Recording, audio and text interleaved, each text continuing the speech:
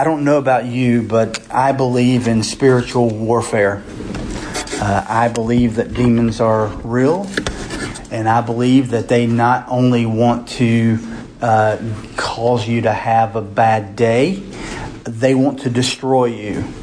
The Bible says this, that Satan is a roaring lion seeking whom he may devour. And he wants nothing more than to devour you and to devour me. He wants to destroy churches, and he wants to destroy families. He does not want to, does not simply want to frustrate or aggravate us.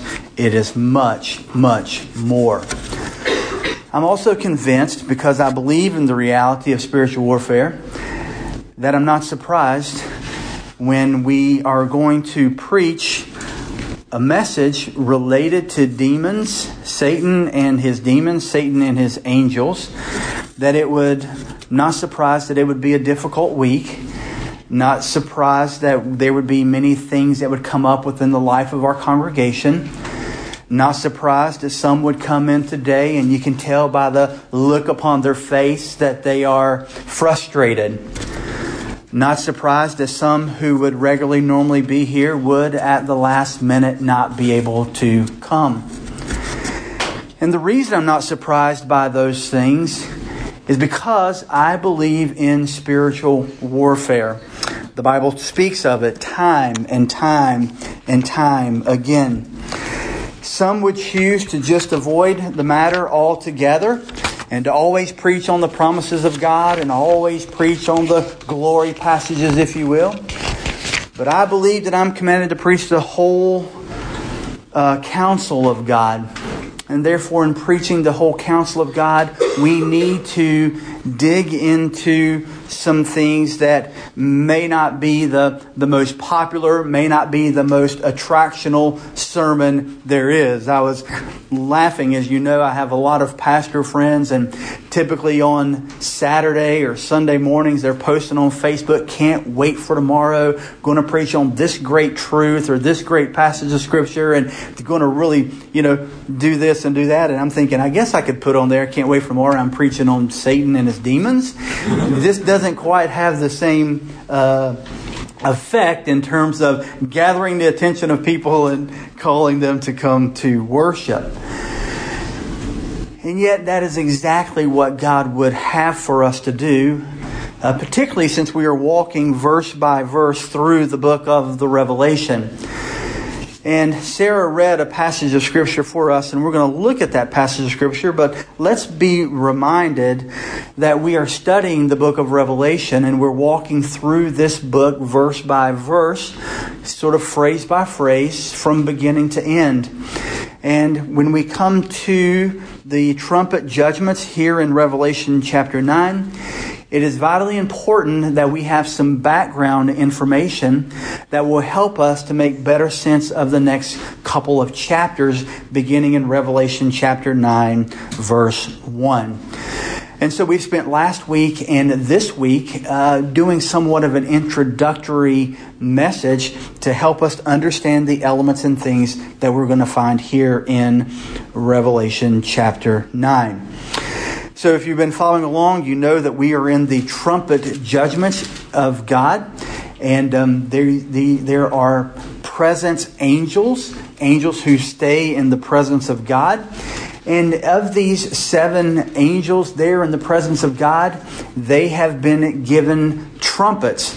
And with the sounding of the trumpet, judgment or God's wrath is poured out upon the earth. In the seal judgments, we studied just before the trumpet judgments, and even in the first part of the trumpet judgments, we have seen that God, who is worthy to be worshipped and honored, is worthy of worship and honor because of the creation with which He created. And He's worthy of worship and honor because of the people that He has redeemed to give Him glory. And last week in particular, we noticed how God, who is in sovereign control, full providence over everything, can use everything that He created for His plans and for His purpose. And so we've seen in the beginning, God created the heavens and the earth. And now in the book of Revelation, we see that He is taking back. He is reclaiming those things. The things that He has blessed us with, that we could look out and see, both visible and the things we can't see, the invisible that we discover and that God reveals. And those things, all of those things are to praise, honor, and glorify God. And in God's judgment wrath, we've already seen that He has brought His wrath and even used the earth, right? Use the earth under His judgment to bring wrath upon His people. So we've seen, for example, the trees that God created and that He marveled in. And He says that as the wind whistles through the trees, they whistle praise to His name. And yet in God's judgment, He burned up the trees of the earth. He's burned up the grass, and then it'll grow back, and He'll do so again. We've already seen the pristine oceans that He created that glisten and sparkle. The waves that come in that He has set the boundaries on be turned to blood and be used to bring about judgment upon God's people. Or not God's people, but the people of the earth. And we also have seen, even in this here in Revelation 9, that God has used the angels, the good angels, the holy angels that He created. And He called them, and whether it was the living creatures on the 4 horses, and we saw in the first 4 seal judgments, or it's the presence angels who blow the trumpet to usher in the next, that God uses His holy angels as His messenger and as His means of judgment and wrath upon the earth. God is in sovereign and providentially in control of all of those things, and they respond and obey to His every word. And then last week we also discovered that even the fallen angels of God, including Satan himself, will be used of God, controlled by Him, given boundaries upon which they can do their work, will be used, even as we begin to see this in Revelation chapter 9, to pour out His wrath, God's wrath, not Satan's wrath, God's wrath for His purposes according to His plan upon the earth. And so in order to better understand Revelation 9, I want us to spend some time today speaking on the subject of demons, Satan, demons, what they're like, and how different they are from the holy angels. And I want today to introduce the idea of the bottomless pit or the abyss that the Bible speaks about on many, many occasions, so that we will be prepared with understanding when we come to Revelation chapter 9. So we begin with Revelation chapter 9, verse 1, and I just want to read this verse just to give you an idea. Revelation chapter 9, verse 1, the Bible says, "Then the 5th angel sounded." And remember that the 5th angel sounded the trumpet. So trumpets were given to them. The 5th angel sounded. That's the trumpet. And notice it says, "And I saw a star from heaven which had fallen to the earth."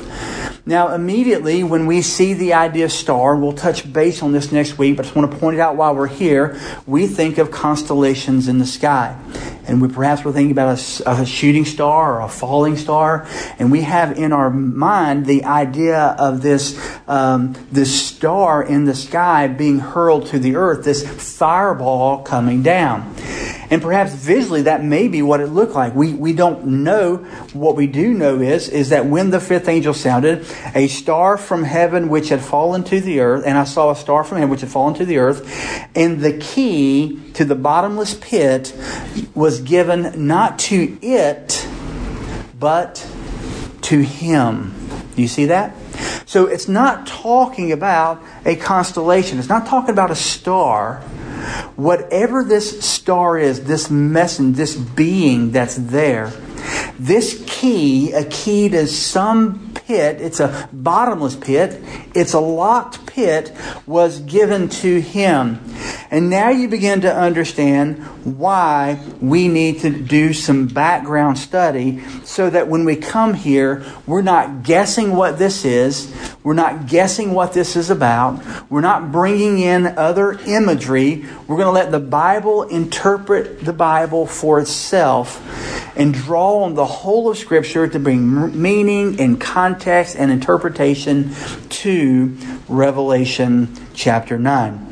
And to do that, I want us to go back to the passage of Scripture that Sarah read in Luke chapter 8, and let's learn some things about demons. Let's learn some things about Satan. Let's learn some things about demons today.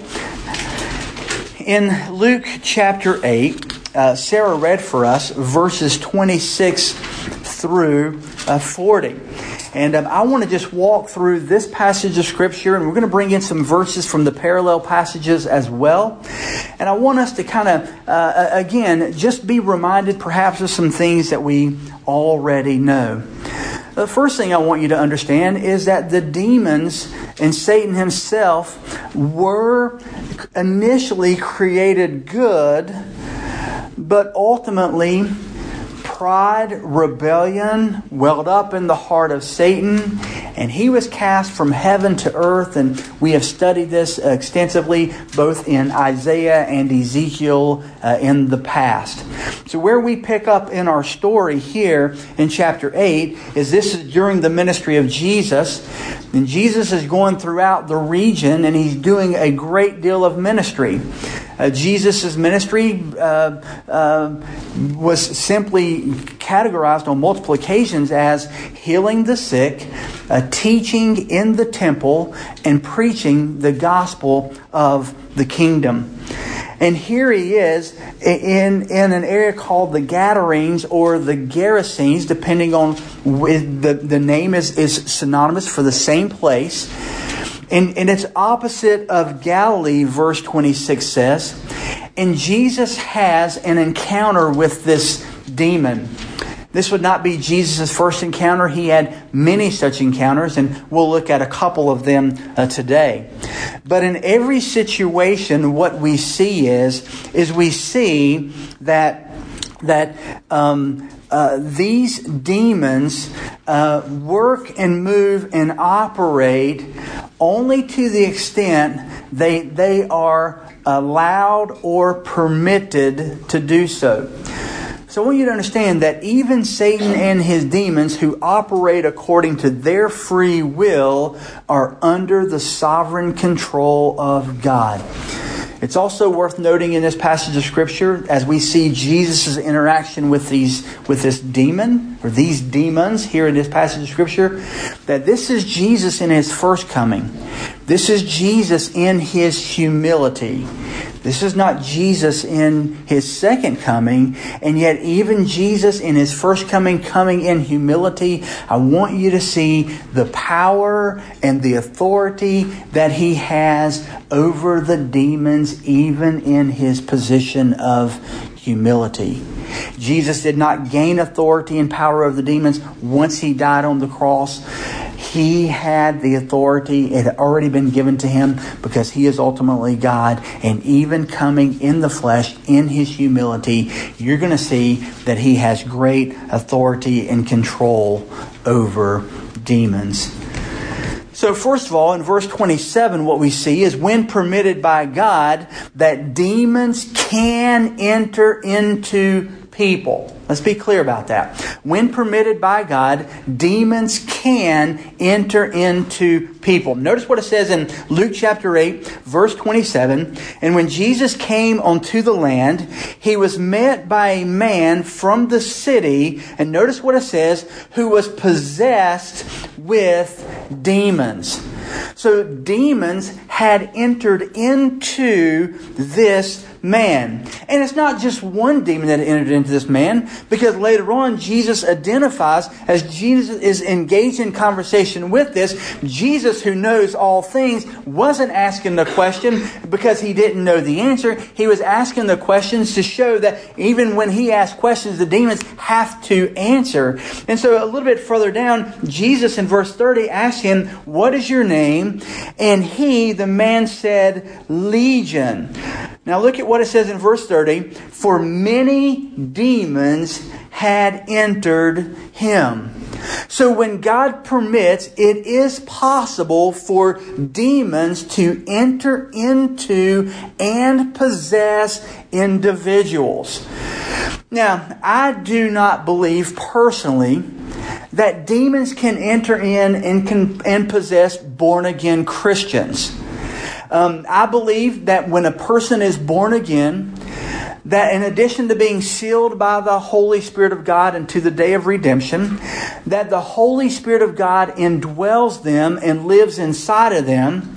And I don't see any evidence in Scripture of a born-again Christian being possessed by a demon. Possessed by the Holy Spirit of God who lives inside of you. But the Holy Spirit of God and Satan and his demons cannot dwell in the same place and would not be tolerated. So I do not believe that a demon can enter into and possess a Christian. But this man clearly wasn't a Christian, and this was certainly in the time before Christ died on the cross and rose again, and the Holy Spirit came down and sealed every person. But I do believe that Christians can be not possessed by demons, but oppressed by them.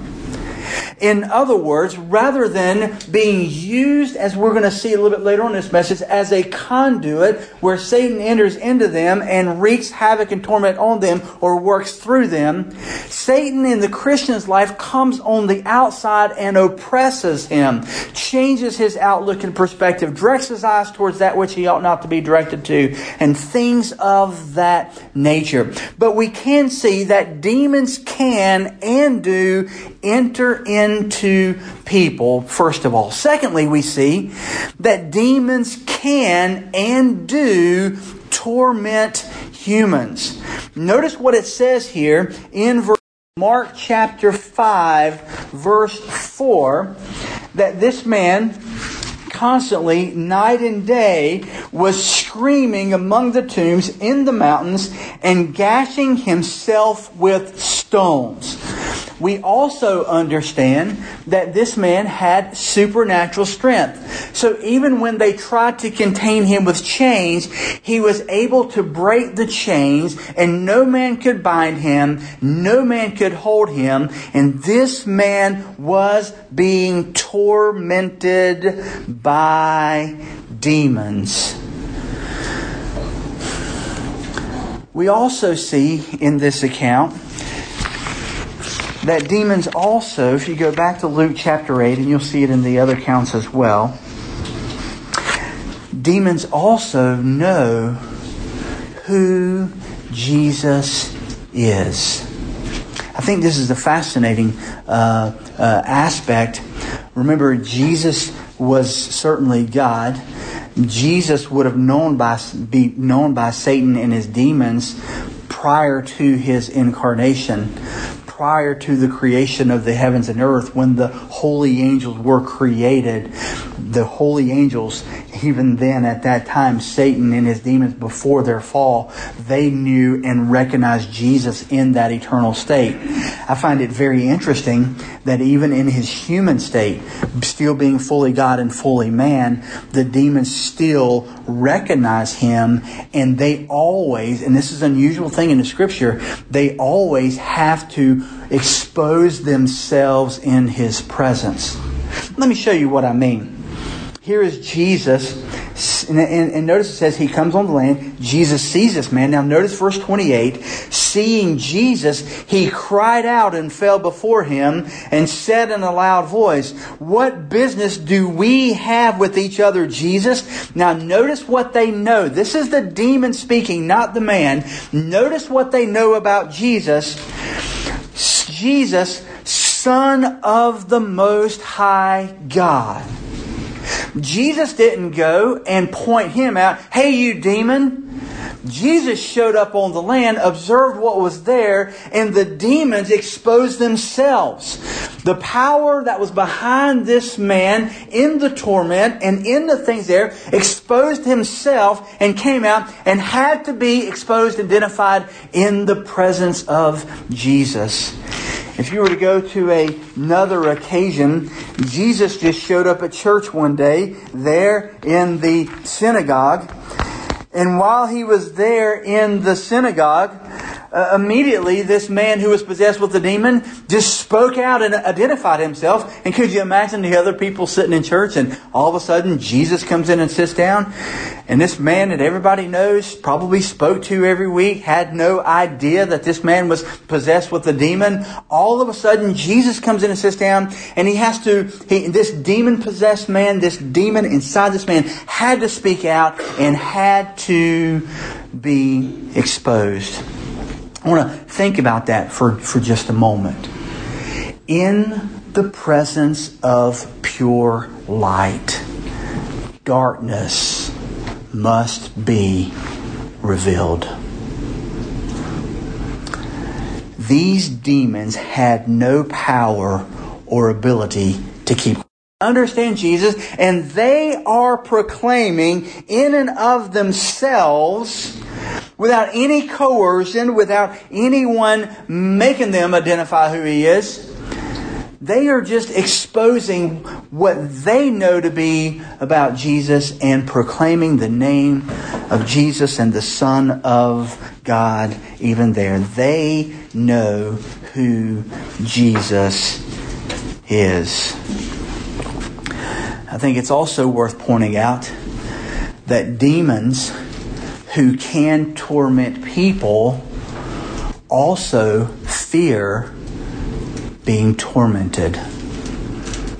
They who torment people also fear being tormented, and they understand that their torment is going to come from none other than Jesus Himself.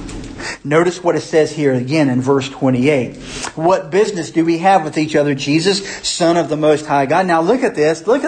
These demons, legion, right? 6,000 demons. That's what legion is. Entered into this man. And in this legion of demons, they look at singular Jesus in His humility.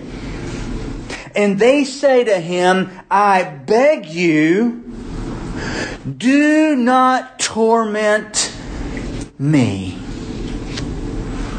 You see, demons know and understand that judgment is coming. And these demons, they, yes, do a lot of tormenting, but they themselves fear being tormented. And ultimately, as you and I know, they will forever be tormented in hell, which was created for the devil and his angels, according to Matthew 25:41. So demons can torment and demons can be tormented. And in fact, I think it's worth pointing out that demons know that judgment is coming. They live every day of their lives understanding that judgment is coming. Notice what it says here. Verse 29.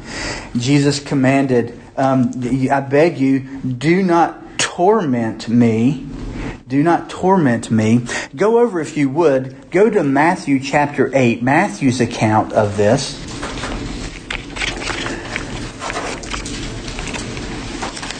Matthew's parallel account of this, and look in verse 29.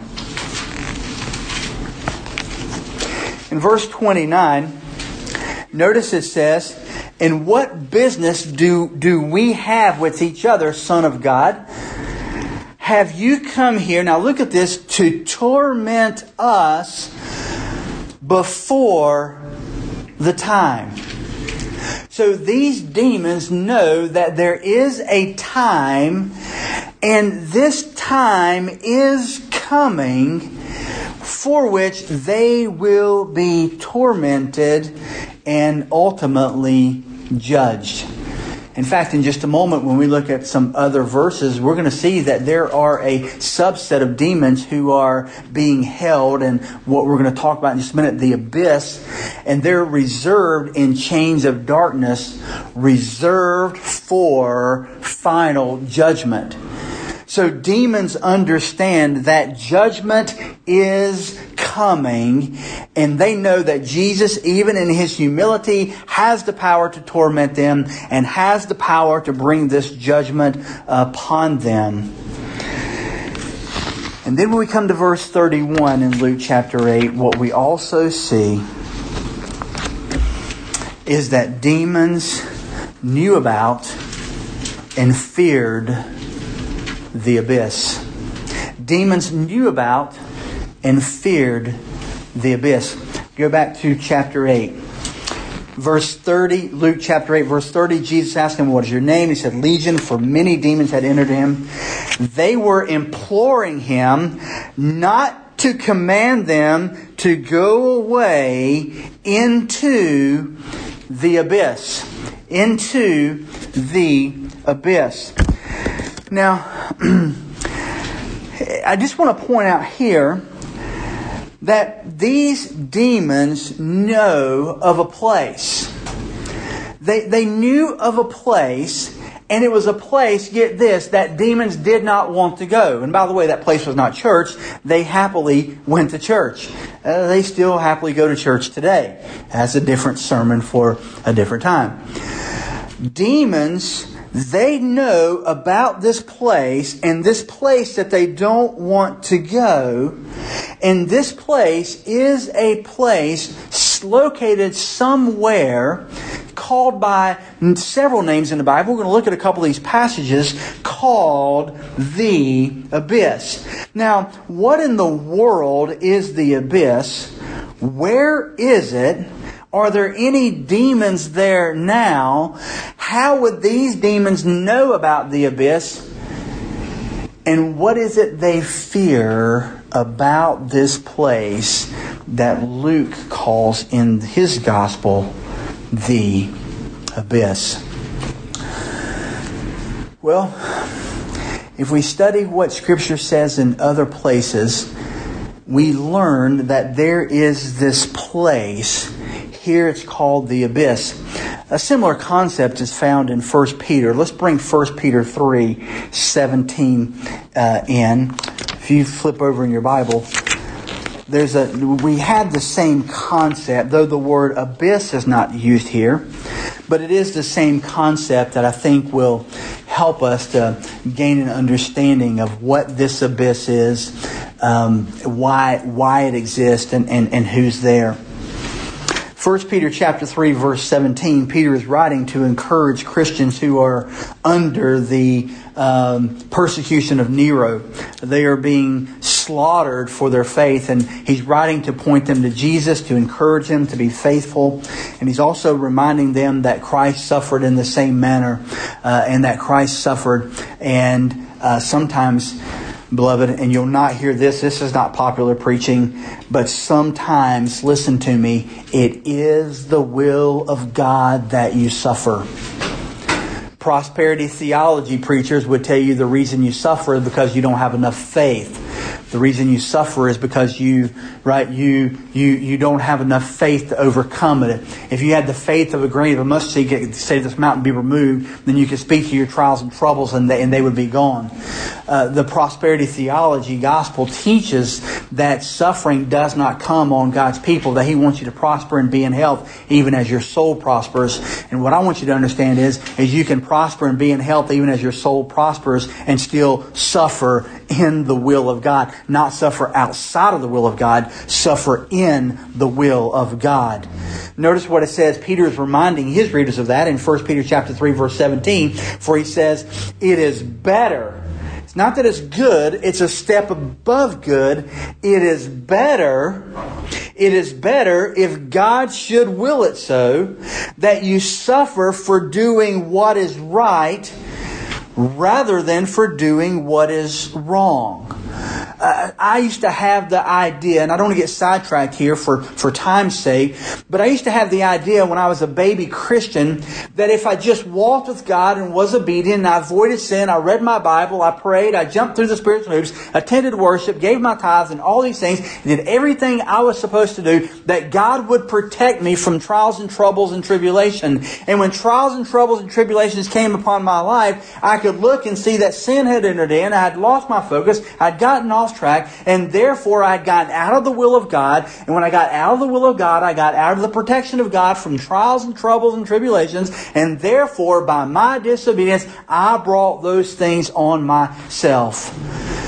And while in some cases that is exactly true, but this passage teaches, and when we preach through 1 Peter, and we'll do it again because this is my favorite book of the Bible, sometimes it's the will of God that you suffer, not for doing wrong, not when you step outside of the boundaries, but when you're doing exactly right in the will of God for the right reasons, the right motives, led by God, in obedient to His will.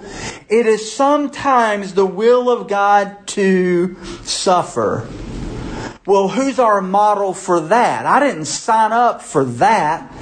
I signed up for blessing and prosperity, and God would, He would bless me abundantly and multiply my finances and do all of these great things for us. Who is the example of the person who did right and suffered for it? Oh, look right here. The example is our Savior, Jesus. Notice what it says here in verse 18.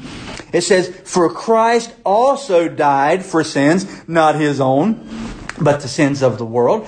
Also died once for all." Now look at this. He, being the just, died for the unjust.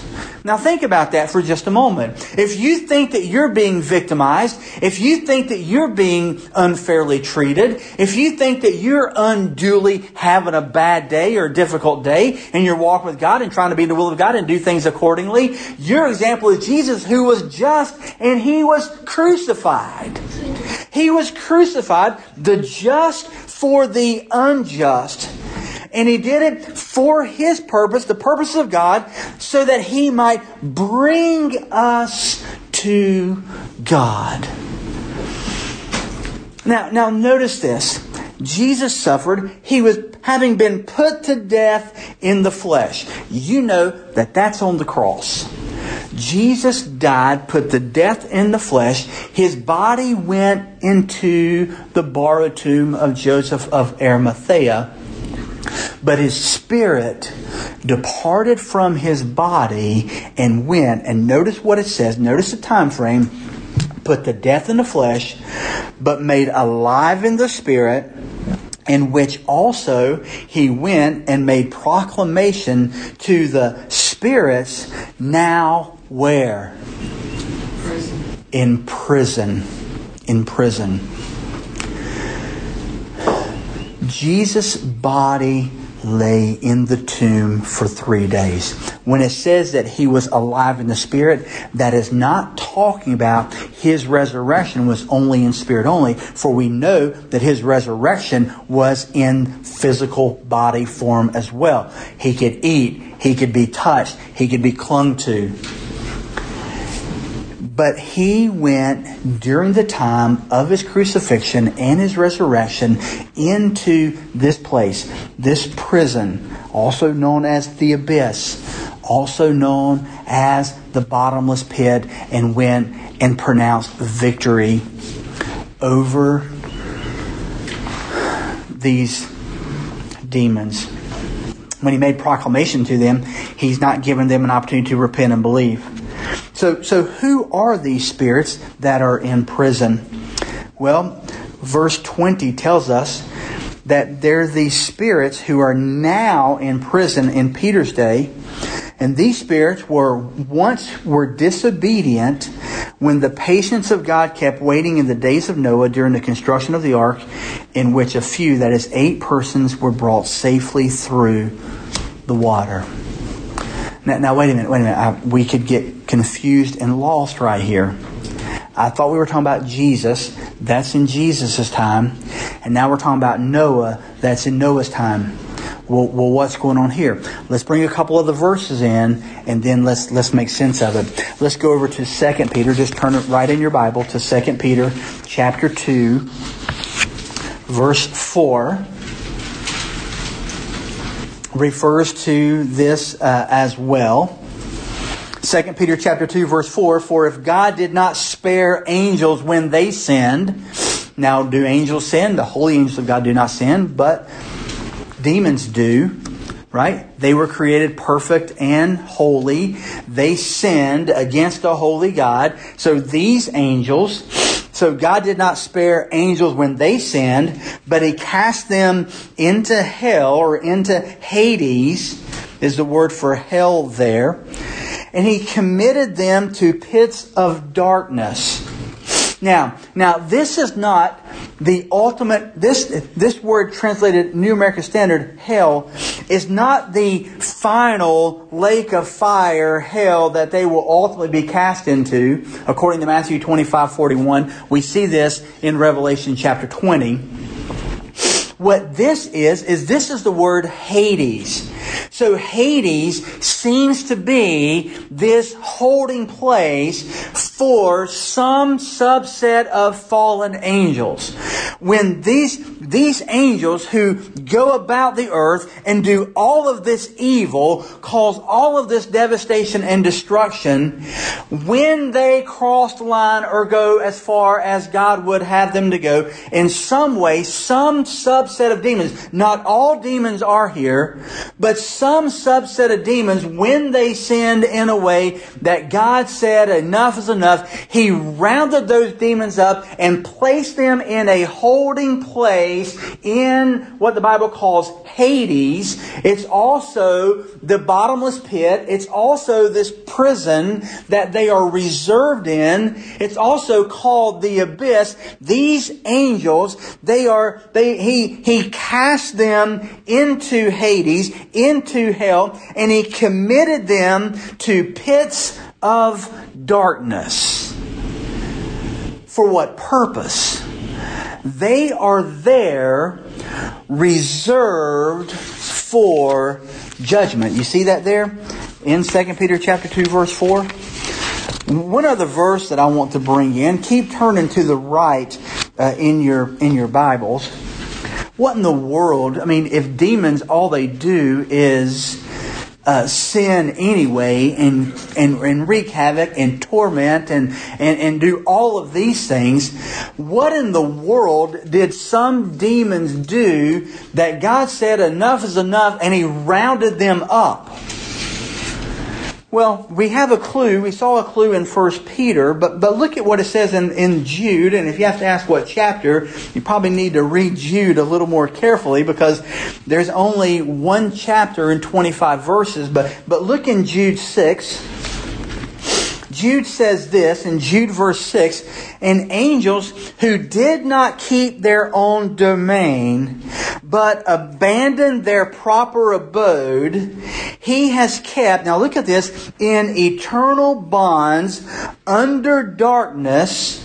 So they're reserved in darkness, reserved there in darkness for the judgment of that great day. Now, let's tie some things together to give us an understanding of what we see here. Luke chapter 8, these demons, exposed by Jesus, know that they're going to be tormented and know that judgment is coming, and beg Jesus not to torment them now. They also ask not to be cast into the abyss. So these demons in Luke 8 that roam the earth and do the work that demons do upon the earth know that the abyss exists. They also know that they don't want to go there. They don't want to go there.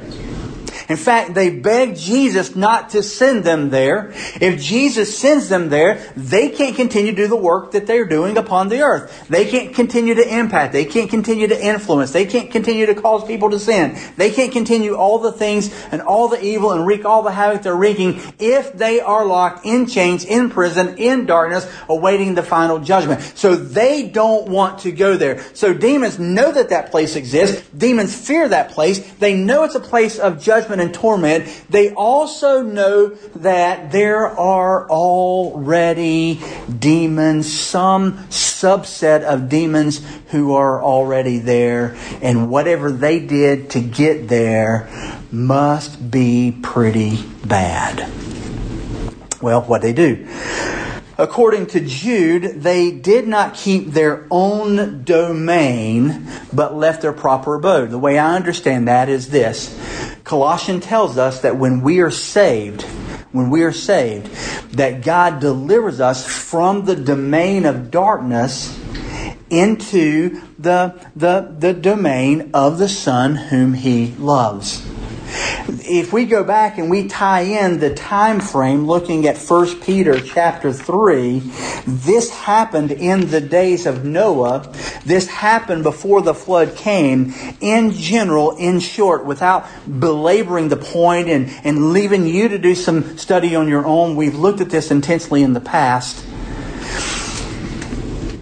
One of the reasons that God flooded the earth and brought judgment upon the whole earth is because according to Genesis chapter 6, demons, now they're identified as the sons of God, not the Son of God like Jesus, more like the angels. Job identifies the demons as little s sons of God as well. These sons of God, these demons in Genesis chapter 6, after trying to corrupt the entire race, since God announced that Satan's final judgment was going to come through the seed of the woman, Satan has been trying to destroy and corrupt the human race from Genesis chapter 3 verse 15 forward. He tried to do it by having Cain kill Abel, and yet God gave another seed, Abel, to be born to carry on the seed lineage. He tried several means, several ways. He tried pride. He tried to build a tower up to God, and God scattered him and brought judgment. And later on in Genesis chapter 10. In Genesis chapter 6, the things that they tried was the sons of God, these fallen angels, cohabitated with the daughters of men, and in so doing created another race, if you will. And when that happened, that was the final straw that God brought judgment on the entire earth, killed everybody and everything except the 8 people that He spared to keep the seed lineage moving forward. And He rounded up the demons that did not keep their proper domain, and He reserved them in the abyss and in chains of darkness reserved for judgment. Now, we don't know how many are there. We don't know what percentage of the demons are there. We don't know if it's 25% that are reserved in chains or 75% that are not. Is that 50-50? We don't have a clue what it is. What we know is we know and affirm that the Bible teaches that there are these spirits, these demonic spirits that are in prison, in the abyss, reserved in chains of darkness, and God brought judgment upon the earth because of them, and they are reserved in the abyss, in the prison, in this bottomless pit, and they have no ability to escape. They have no ability to get out. Satan does not have the key to that bottomless pit. Satan cannot round up his demons and put them in there. And he certainly cannot unlock unless God gives him the key. He cannot unlock and let them escape and get out. He has no ability or capacity to do that. And we're going to see in Revelation chapter 9 that is exactly what happens. That a key is given to the bottomless pit to release these demons to come.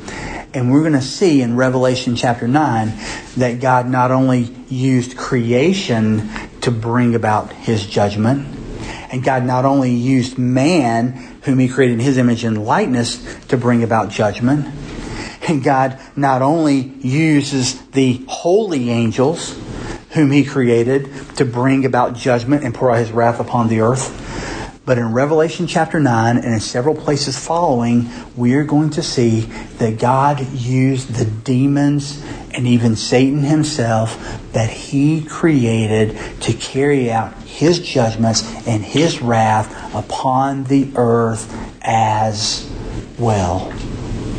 Just a couple other things quickly that we need to just be reminded of before we start our study of Revelation 9 next week. And that is, folks, that there certainly are differences between holy angels and demons. Between holy angels and demons. For example, you can study the scriptures. We know that Satan has his holy angels. Matthew chapter 25 verse 41 says that hell was created for Satan and his demons. We know that those demons are organized. We saw this last week in Ephesians chapter 6. There are at least 4 rankings of the demons. There's principalities, there's powers, there's forces of darkness. They have arranged themselves as much like the holy angels have arranged themselves. They have arranged themselves in an order and operate according to that. And we don't know we just know the order exists. We don't know the separation of the powers or anything along those lines. But what we do know from studying scriptures is one of the differences between holy angels and demons are that Satan and his angels, they never get to just manifest themselves. You never get to. You've never seen one because they don't have the ability to come and to expose themselves or to reveal themselves. That's different from the holy angels of God. The holy angels of God, they have the ability, to do a couple of things. They can just show up in the sky and reveal themselves and announce the birth of Jesus. There are other places in Scripture where, for example, the passage of Scripture where we get the movie The Chariots of Fire, that Elijah says, I wish that you would open up the eyes that they could see the warrior angels around them. And God does, and they see all these warrior angels. They can just manifest themselves. Holy angels can just reveal themselves and express themselves exactly as they are, as they want to. And they must be pretty impressive beings because the first thing they always say is fear not when they expose themselves.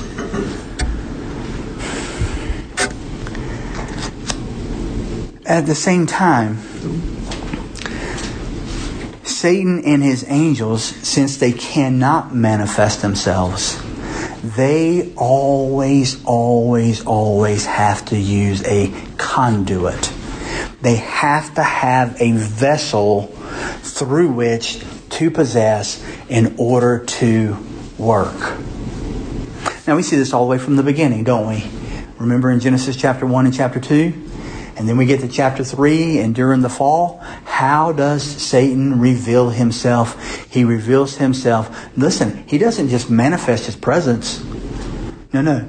He first enters into the serpent. I would have loved to know the conversation when we get to heaven, because apparently animals could talk back then. Eve was not surprised at all that the serpent could speak. Would you not like to hear the conversation between the devil and the serpent before he possessed him and what he did? How that worked. Something to think about.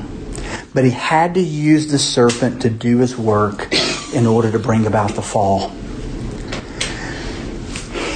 In Luke chapter 8, he had to use the demoniac. When they wanted to be cast out, they begged Jesus not to cast them into the abyss, but to be sent into the pigs, which he did. He sent them into the pigs, who ultimately went over the cliff and drowned. And we don't know what happened to those spirits at that time. Were they just free from a conduit? Were they sent to the abyss? We don't have a clue about those things. Angels, on the other hand, they can reveal themselves. They can just manifest themselves. But they also can clothe themselves to look like humans and come and stand in front of you as holy angels of God, and you never even know that's who they are. In fact, remember, there were the men who came and met Abram before the destruction of Sodom and Gomorrah, and these two men who ultimately were angels destroyed Sodom and Gomorrah. We also see that the book of Hebrews says that sometimes there are people who come into our life who bless us, who direct us, who do something in some way and just disappear, and we wonder who this person is. Must be an angel of God. And Hebrews says that sometimes we entertain angels unaware. Angels have the ability to manifest themselves in holy angels as their being. They have the ability to manifest themselves through as humans. Demons, on the other hand, including Satan himself, never exposes himself. Even when Jesus was tempted by Satan, Satan didn't reveal himself and come, and it wasn't face to face there. He came as the tempter. We also see this in John chapter 13 and bring about the crucifixion. If you want to just make a note here. In John chapter 13, Jesus is meeting with his disciples. And when he meets with his disciples, we see, for example, in John chapter 13, verse 27, Jesus has said, the one who dips the morsel into the same cup with him, and when he gave it to him, so when he dipped the morsel, he took and he gave it to Judas, the son of Iscariot. And after the morsel, Satan entered into him. Satan entered into Judas, and Judas was the conduit that Satan used to ultimately bring Jesus to the cross. I find it interesting in John 13:28-27, therefore Jesus said, after Satan entered into Judas, Jesus said to him, what you do quickly. And there's a sense that Jesus is speaking to Judas and saying, what you do quickly. But there's also a sense that Jesus is directing Satan, what you do quickly. Because Satan has to have a conduit in order to work through. A couple other things. Satan in general is one person in one being. And he's only at one place at one time. And apparently he spends a lot of time in heaven.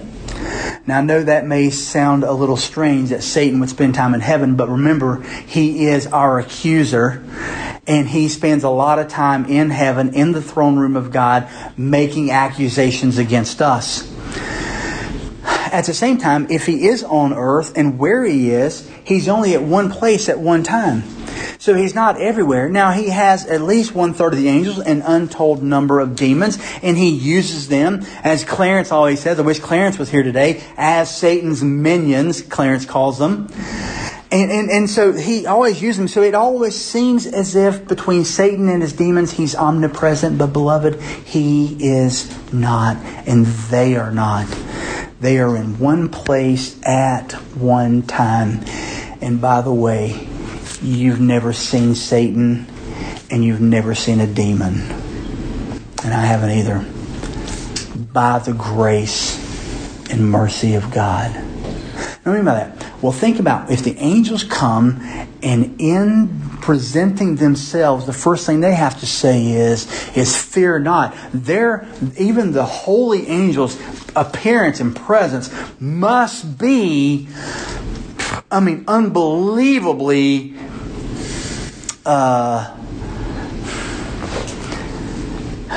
I don't even know what adjective to use that would capture the attention and instill that type of fear in the lives of someone when the holy angels expose themselves.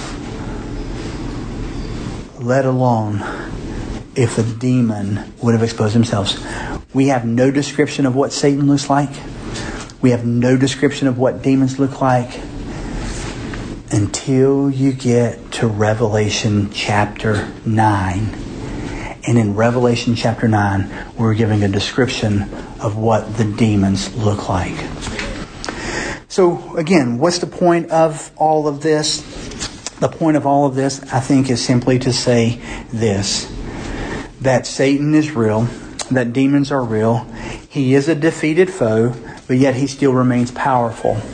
There are those who are good, solid, Bible-believing Christians who hold to not the pre-mill tribulation that we hold to, not that the church will be raptured and the tribulation period comes, and after that, they hold to the amillennial position.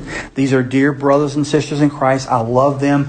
We've had many, because we're tied to the Reformed theology, we have had many or several guests who have come here, and one of the reasons they're no longer here is because of the pre-tribulational, pre-mill position that I hold and teach and preach from. They hold to the amillennial position and therefore attend churches that are like-minded in the end times as what they are. And amillennialists believe that Satan, from the time Christ died on the cross, Satan is bound in a holding place, in the abyss, in the prison, in darkness now, and that we are living in the millennial age now. There's not going to be a literal 1,000-year reign, that we're just going to usher in the church reign. I know that you can't know for certain the future events and what's going on in the mind of God, but I do know this, that it's nearly impossible, as far as I can tell, for us to need, according to Ephesians chapter 6, to stand in the warfare and to put on the spiritual armor of God and to be instructed on how to stand against the warfare if Satan is bound and reserved in darkness. I also don't understand how Satan can be called the God of this world, the prince of the power of the air, if he is already bound and reserved in darkness. So I want us to have a healthy picture of God, of Christ, and the gospel. I want us to have a healthy picture of Satan and his demons. I want us to have a biblical picture for what it is. I don't want us to go overboard and see a demon behind everything, and I also don't want to denounce any spiritual warfare and spiritual involvement of all. I want us to have a healthy understanding, to know who these people are, who these Satan and his demons are, how they work. The Bible says that we need to stand against the wiles of the devil, that we need to understand that he is always seeking whom he may devour, and we need to have a healthy understanding of his existence and the ways that he's worked, so that we can put on the spiritual armor of God and overcome him by the one who is greater, who lives in us, than he who lives in the world, so that we can have a healthy biblical understanding of this one. And my prayer is that as we move forward in our study of Revelation chapter 9, and we see ultimately how these things come together, that they begin to make sense in Revelation chapter 9, and again when we get to Revelation chapter 19 and chapter 20. In Revelation chapter 9, what we see in closing, in Revelation chapter 9, we see that the key to the bottomless pit was given to this one who's the fallen star, and he opens the bottomless pit, and out of the bottomless pits came a locust upon the earth, and they each was given, and power was given to them, as the scorpions of the earth have power. We also see this pit when we come to Revelation chapter 20. And in Revelation chapter 20, then verse 1, the Bible says, "And I saw an angel coming down from heaven, holding the key of the abyss and a great chain in his hand. And he laid hold of the dragon, the serpent of old, who is the devil and Satan," 4 times. They definitely want to know who he got a hold of. "And bound him for 1,000 years. And verse 3 says that until the 1,000 years were completed, and after these things, he must be released for a short time. So ultimately, verse 7, when the 1,000 years are completed, Satan will be, in fact, he must be, as the same word is used when Jesus told John, "You must be born again." Same word used here, Satan must be released. Why must he be released? We'll look at that when we get here. Satan will be released from the prison, and then ultimately he will be judged and cast into the lake of fire forever. So this idea of the abyss, the bottomless pit, this prison, these demons, we're going to see time and time again, beginning next week as we study Revelation chapter 9 and move forward. And so may God give us a healthy biblical understanding of who these are. May we not give them more power than they deserve, but may we not diminish their workings as well. You know, when I say may we not give them more power than they deserve, we see that a lot. How many times do you hear people say, when you say, well, why did you do that? They say, the devil made me do it. You ever heard that before? Beloved, I want you to know that Jesus says, and the Bible says in the book of James, that the reason you do the things you do is you don't need the devil to make you sin. There's enough lust and darkness in your own life to cause you to sin. You, and at least me, I don't know about you, but me, I don't need any help from the devil sinning. I've got enough in me to do it on my own. One of the reasons I think people use that, the devil made me do it, is if the devil made you do it, then you, number one, have no personal responsibility because you're not as powerful as the devil. And number two, you have no personal responsibility to struggle against it and to stop it. And that's just not true. So I want us to be careful with our words. I want us to have a biblical understanding of Satan and his authority and what he does. I want you to understand that greater is he who is in you than he who is in the world. And therefore, Satan and his demons are ultimately not to be feared, but we do have to engage in spiritual warfare against them. Remember that our battle is not against flesh and blood, right? But it's in the spiritual enemies and forces of darkness.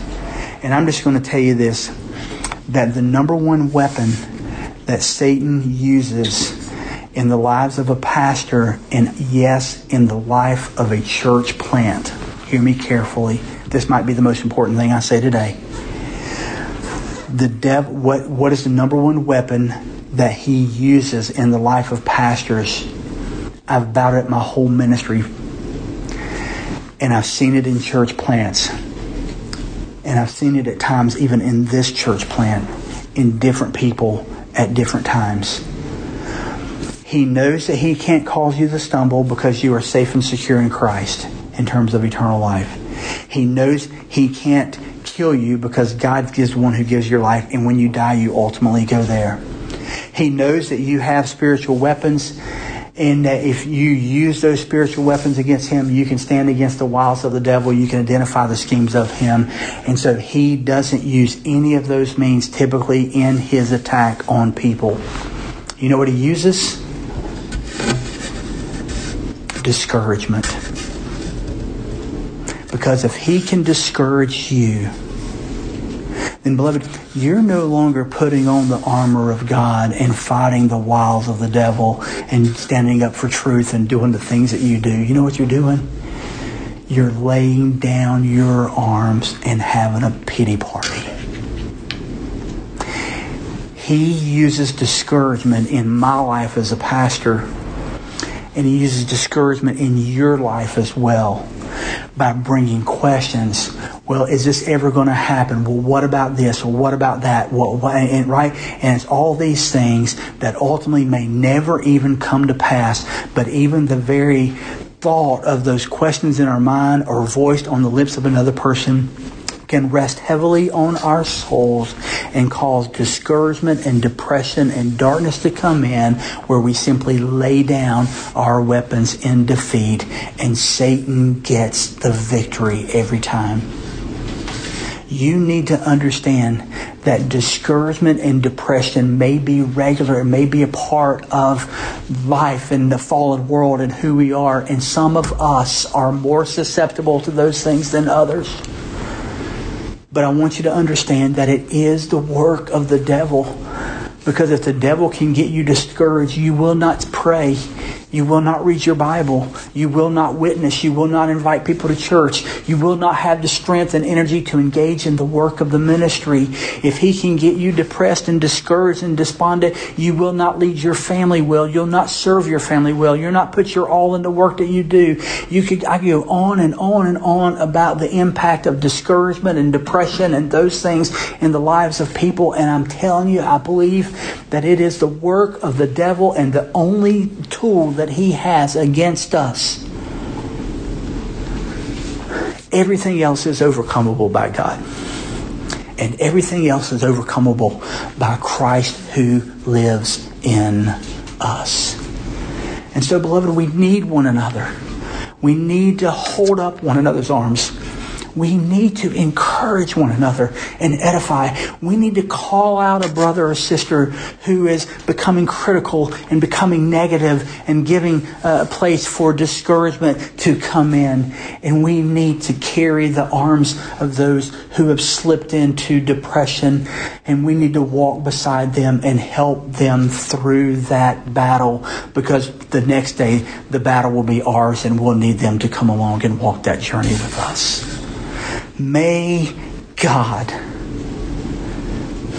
help us to have a biblical understanding of Satan and his demons and the tools that he uses against us. And may God use this to encourage us to engage in the warfare and to bring God the glory with our lives and not paralyze us. Let's pray together. Heavenly Father, I thank you for the opportunity to study your word today and to be reminded of these truths. Father, I pray that you would allow your truth to rest upon our hearts and lives. I pray, Father, that when we look out around us and we see the evil in this world and we see people acting in ridiculous ways and doing stupid things, Father, may we not see just the flesh and body of that person, but may we understand that something deeper perhaps is going on there. May we understand that our battle is not against flesh and blood.